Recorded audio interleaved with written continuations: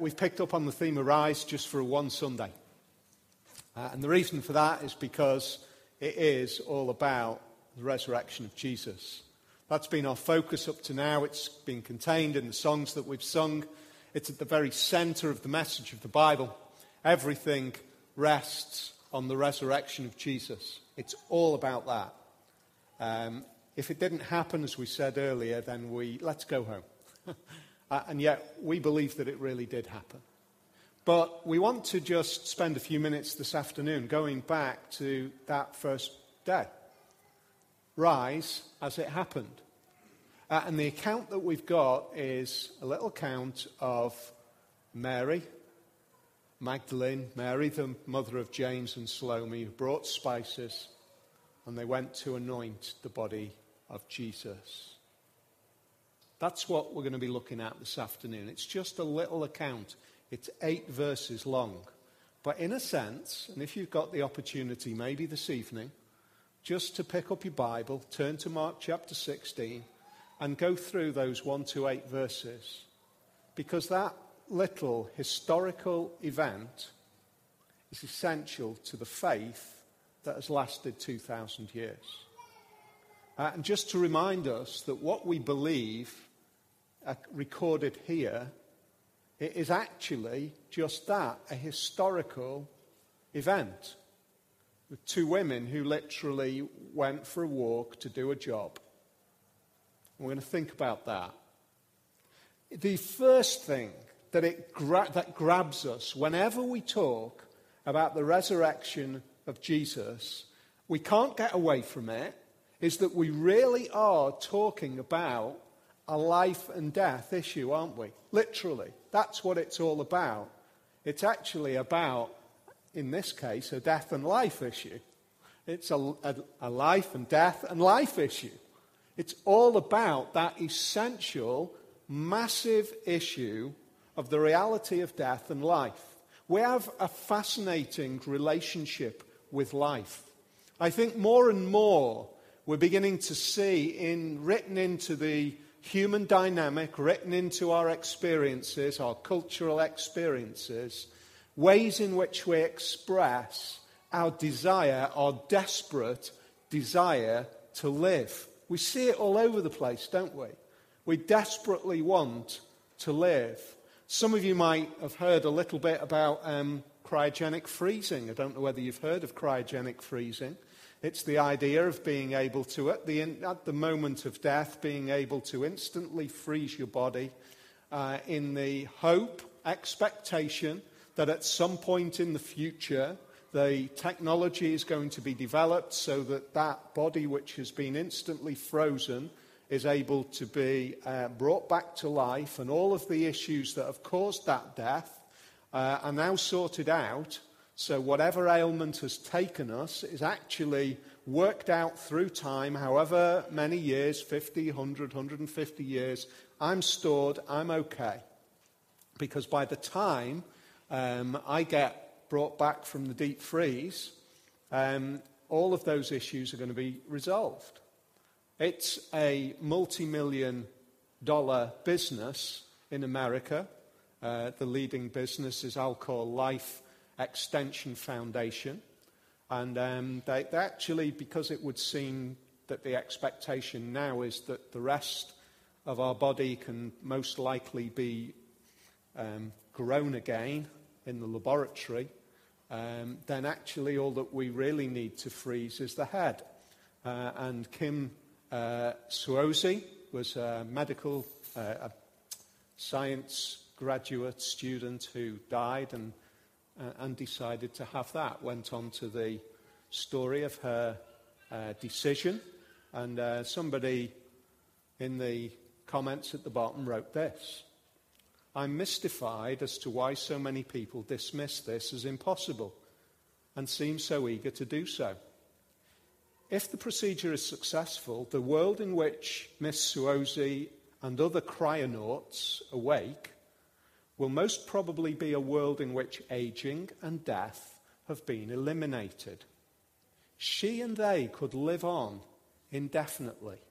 Smiley face. This, folks, is In one sense, it's scientific fiction at the moment, but it is genuinely what people are hoping for. Isn't it fascinating the length to which we desperately are holding on to life? I don't know whether you've seen, this is not a spoiler. I don't need a spoiler alert because I'm only taking information from the trailer because I've not seen the movie yet. The latest movie with Johnny Depp, so it's probably going to be good, is Transcendence. I don't know whether you've seen the trailer for it. Johnny Depp, this scientific genius who's it seems, he gets shot. And they've got a short period of time where they suddenly make this decision, what he's been working on, we can download his consciousness into a computer. We can, in other words, here's the question, what are we as people? That's what's really being asked, isn't it? What are we as people? One is saying it's all about resolving the physical, so I'll keep the head because it's all in there. The other's saying it's something deeper. It's not about the body, it's about our consciousness. We can download his consciousness. And precisely what they do, it seems, and they get his consciousness into a computer and he starts to take over the world. And Morgan Freeman, in that fantastic voice, says, I won't try, if we don't stop him, it will be the end of mankind as we know it. Isn't it amazing? We have an absolute fascination with the desire to live. It is written into us as human beings in one way or another. We seem to know that life is that precious. It is that valuable. It is that important. Here's the thing. The message of Jesus deals with that very issue. The message which we now see portrayed on movie screens, the message which we see worked out in scientific communities around the world, or at least attempting to be, the message of the Bible 2,000 years ago is dealing with that very issue and confronting us and saying, you are right. It is right that we desperately want to live. We are made for life. We are made for life. Mark's account of the life of Jesus is the snapshot of the engagement of God in that very issue. Mark's gospel starts off fantastically, and it originally ended here. Mark's gospel starts off with the beginning of the good news about Jesus, the Messiah, the Son of God. That's where it starts. The beginning of the good news about Jesus, the Messiah, the Son of God. It concludes with this. Trembling and bewildered, the women went out and fled from the tomb. They said nothing to anyone because they were afraid. Isn't that fascinating? Mark writes this account, and he encourages those who first read it. It was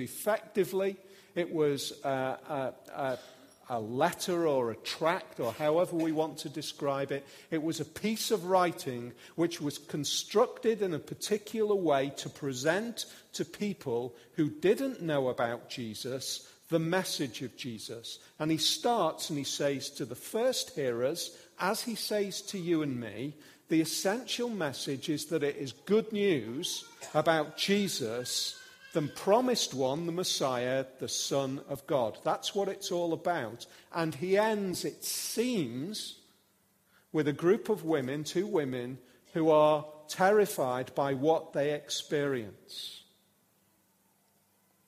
Isn't that fascinating? Wouldn't you have thought that Mark would have said, well, if I'm trying to persuade people, surely I've got to fill it out, and I've got to explain, and I've got to cover all of the bases. And actually what Mark emphasizes to us by his decision of what he writes is this. It is all about Jesus. It is about what he did. It is about the life that he lived. It is about the death that he died. It is the fact that he was buried in the tomb. And it was the fact that he rose again from the dead. When we get to that point, I can stop. There's plenty more that's going to be said about Jesus until he returns again. But I can stop now because I want to present to you this life. For you to make a decision on what to do with this life. In a sense, it's exactly the same for us today, isn't it? Mark says, here's the good news. It's all about Jesus. And he ends it by saying, and these women walked away because they were terrified by what they experienced. And what they experienced was the resurrection of Jesus. Hand it over to you. I want to ask you this afternoon, where are you with that question? Where are we?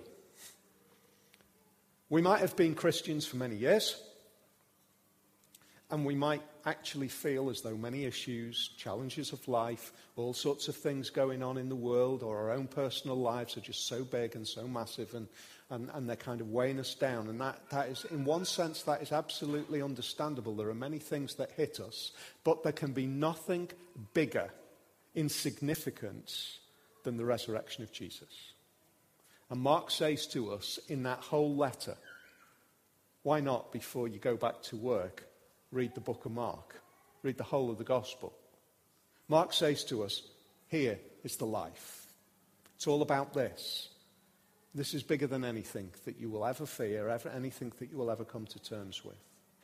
And it ends with an event, a resurrection. Let's have a look at how we see it opening up. Firstly, we see it as just as it is expected to be. It was the Sabbath was over.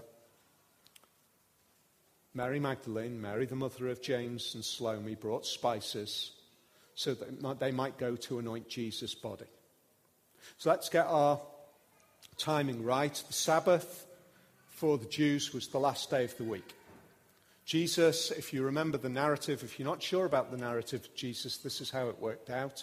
He was crucified the day before the Sabbath. The religious leaders didn't want his body hanging, or the bodies of all of those who had been hanging out on the Passover day, so they asked that the bodies would be taken down. They went and they took Jesus down. He was already dead. That would effectively be on our Friday. They buried him on Friday. And this is the day after Sabbath. So this is the Sunday, effectively. Saturday is the Sabbath. They come to the Sunday, first day of the week, and they're up there. They're doing a job. The day after the Sabbath was over, and they're doing something. They are doing exactly what is expected to be done. They are doing what is expected to be done for somebody who has died. What they're doing is something which is culturally very normal. It's not culturally normal for most of us today to return and to anoint the body. That's not something that we would do. But it's normal for that time. It's normal for that age. They're returning to the point where Jesus has been buried so that they can carry out the ritual of the anointing of the dead body. They are showing respect to somebody who they valued, somebody who they loved. But the message that Mark is bringing to us is essentially, at this point in time, from their point of view, everything is over. It's finished. It's ended. They've spent a number of years, 3 years, watching Jesus. He's had an incredible impact on the area in which he ministered. There's people who have been engaged with him. There's all sorts of things have gone on. There's people who have confronted him. There's been religious leaders who've confronted him. And yet, remarkably, he has seemed to transcend all of that for 2.5 years. And then in the final stages, it appears as though everything mounts up against him and it all goes wrong and he ends up dead. That's where it is for these two women at this moment in time. He ends up dead. It's as expected in one sense, in the sense that a life has been lived and a life has ended. That's what we expect, don't we? Sometimes it happens, mostly it happens normally. You know, for most people, we're born, we live, we age, we die. That's the normal pattern. For some people, it happens unexpectedly. And in the case of Jesus, it happened unexpectedly. He was relatively young, but his life was cut short. In one sense, this was normal. A life is ended. It's speaking right into our experience, isn't it? Just walk alongside for a minute. Walk alongside those two women, first thing in the morning. Imagine the emotion. Imagine the conversation. Imagine the feeling. There's one part of the conversation which is laid out for us. We know at least one thing that they were talking about. They're doing the normal thing, but there's one element which is abnormal. Jesus has been buried. But we know that because they were fearful, the Roman authorities were fearful of Jesus' body being stolen, they put an armed guard and they rolled a stone across the place where Jesus was buried so that he couldn't be taken. So they're going to do the normal, but they are expecting a problem. See what they say. They were on their way to the tomb and they asked each other, who will roll the stone away from the entrance of the tomb? I think there's something really beautifully human about that comment. Beautifully human. Many of our experiences of losing loved ones are not surrounded by logical thinking, are they? They're not surrounded by logical decision-making. The logical decision-making would be, we know that there has been a stone that has been rolled across the entrance to the burial place. Let's make sure that we take somebody who can remove the stone. That's what they would do if they were thinking logically. But I love that the Bible is just written through with human normality. Grief, we do strange things, don't we? Two women travel to anoint the body of Jesus, to do a job, to culturally be consistent, and yet the discussion is, how are we going to do it? How are we going to achieve that? So in one sense, everything is as expected. Next thing that we see is nothing is as expected. Everything is as expected. Life has ended. Nothing is as expected because when they get there, they find that precisely the problem that they expected to encounter has been removed. When they looked up, they saw that the stone, which was very large, had been rolled away. As they entered the tomb, they saw a young man dressed in white, in a white robe, sitting on the right side. And they were alarmed. You're not kidding. They were alarmed. I'm not surprised. Are you? Are you surprised that they were alarmed? Of course not. Because what they expected to see is completely turned over. They go expecting a problem, thinking about how they're going to resolve this issue. I don't know, maybe they were thinking, I wonder whether the Roman guards would just be willing for us to just move the stone a little bit for us to go and do what we've got to do. Maybe that was part of the conversation. And they arrive and it's just completely turned around. The barrier is removed. Now here's the thing that it struck me when I thought about this. The barrier is removed. But the barrier is removed not to give access to death, but to give access to life. They expected that the barrier was going to stop them getting to death. That's where they were headed. They were headed for a dead body, and the barrier was the stone. What they actually discover is the barrier that is removed doesn't give them access to death, it gives them access to life. Because what is behind the stone is not a body, but a messenger who's saying that Jesus, the one who you have come to anoint with fragrance, to go through the ritual of showing honor to the dead, that very one is alive. He's alive. Don't be alarmed, he said. I think it's great, isn't it?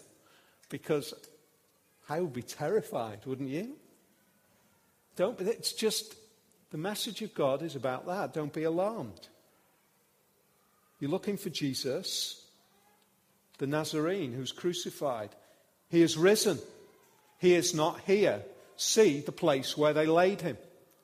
But go tell the disciples and Peter, he is going ahead of you into Galilee. There you will see him just as he told you. Here's the thing. This is not a surprise. This is not a quick response of God when things go horribly wrong. That's the point that Mark is making for us. It's not as though Easter unravels on God's part, as though suddenly the wheel falls off, and all of those who've been supporting Jesus suddenly turn against him, and the religious leaders and the Roman authorities militate against him, and somehow God has got to get out of this. Look at what the messenger says. This is exactly as Jesus said it was going to be.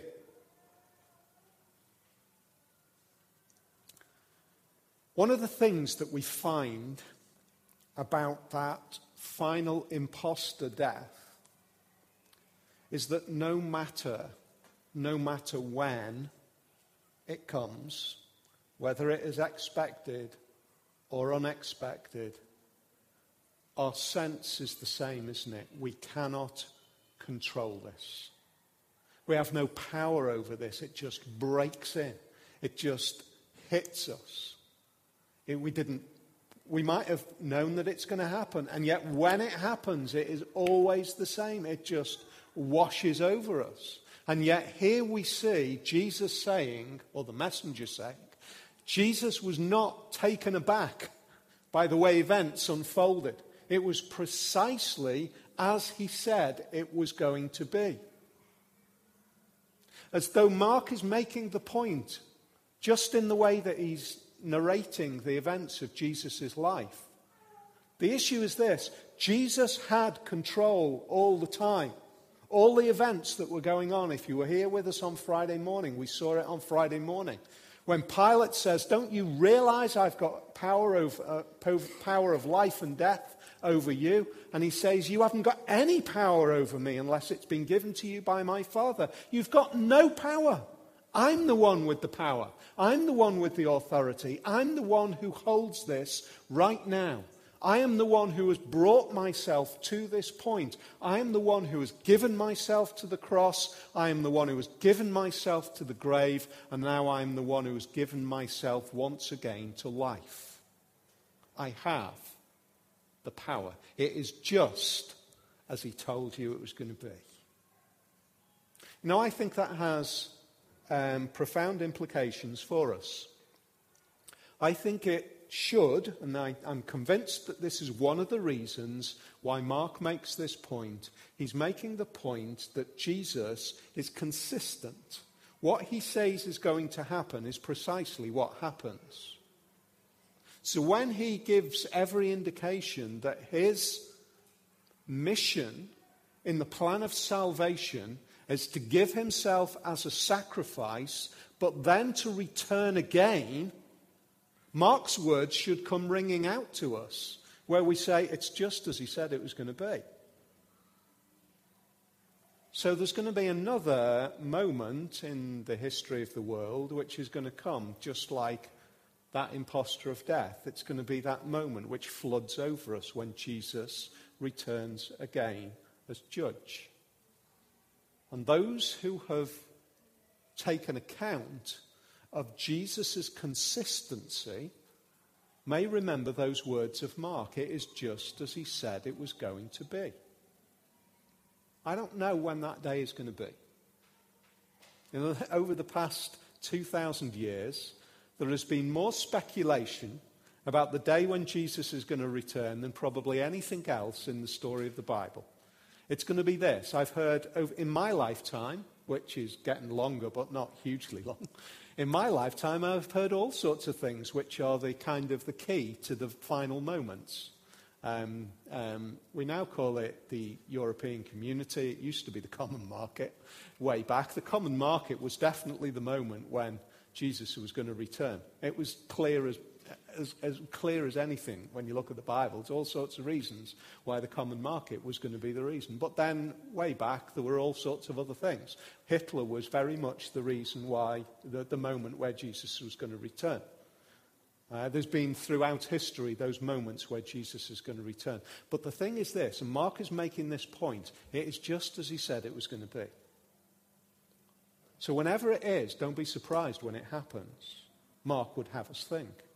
Mark would have us respond by not being surprised when Jesus does return, because it's just as he said it was going to be. I don't know when that will be. It might be that I'm going to one day be dead and buried. It might be that I'll see Jesus return.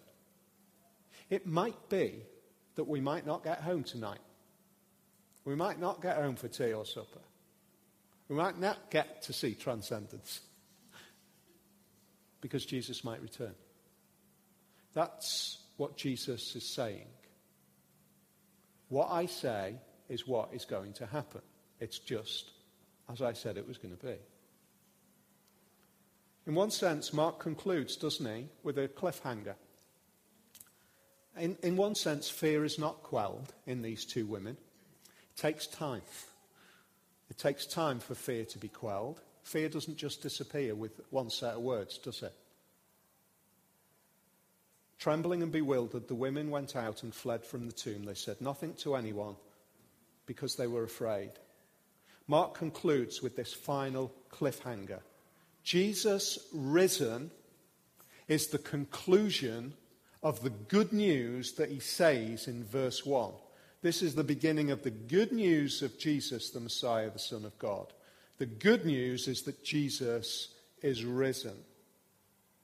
Fascinating, 13 times in 16 chapters, Mark uses the picture of fear and anxiety, being afraid. 13 times it's mentioned in 16 chapters. That's pretty frequent, isn't it? I think what Mark is trying to encourage the reader to say, to engage with through the story of the life of Jesus is there are many reasons to fear, isn't there? In one sense, I would suggest that cryogenics and the idea of being able to download our consciousness into some sort of mainframe computer are ways in which we are trying to quell the fear, trying to stop what we fear, trying to find a way to suppress what we see as the inevitable. And throughout the message of Mark, what he's trying to say is that your fear is not resolved inside of you. Your fear is not resolved by your skillful capabilities. Your fear is not resolved by scientific, incredible steps forward. That is not how your fear is resolved. Your fear is actually resolved by transcendence.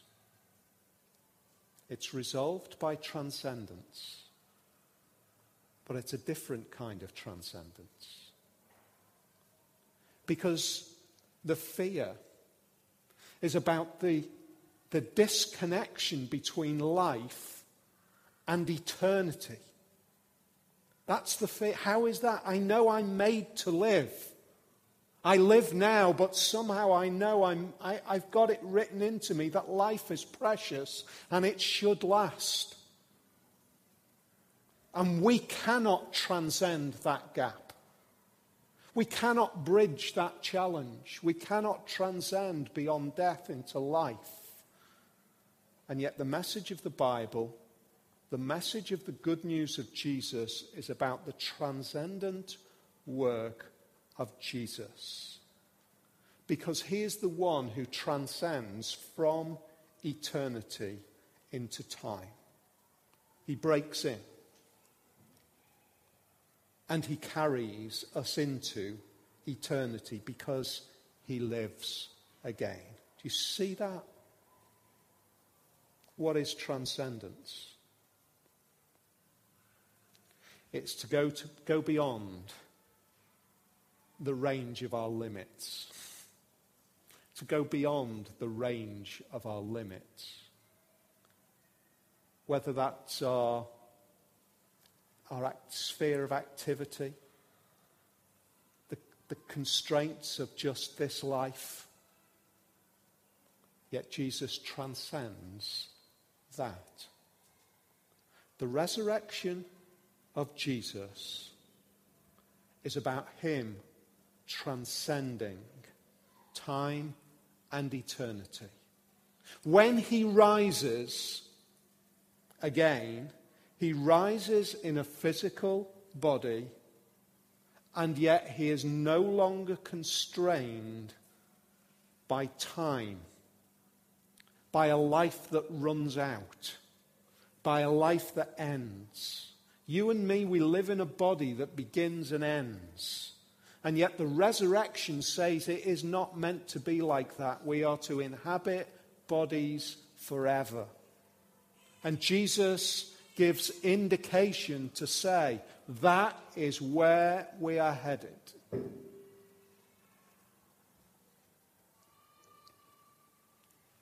It's not through scientific capability that we live forever. Freddie Mercury sang, "Who wants to live forever?"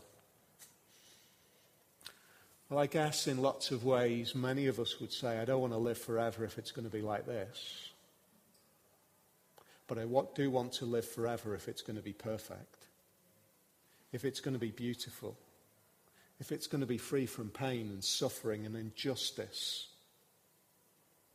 If it's going to be marked with beauty and life. And all of those things that God first created us for. And Jesus says, yes. And I am the way to that. When he says, I am the way and the truth and the life, it's about this.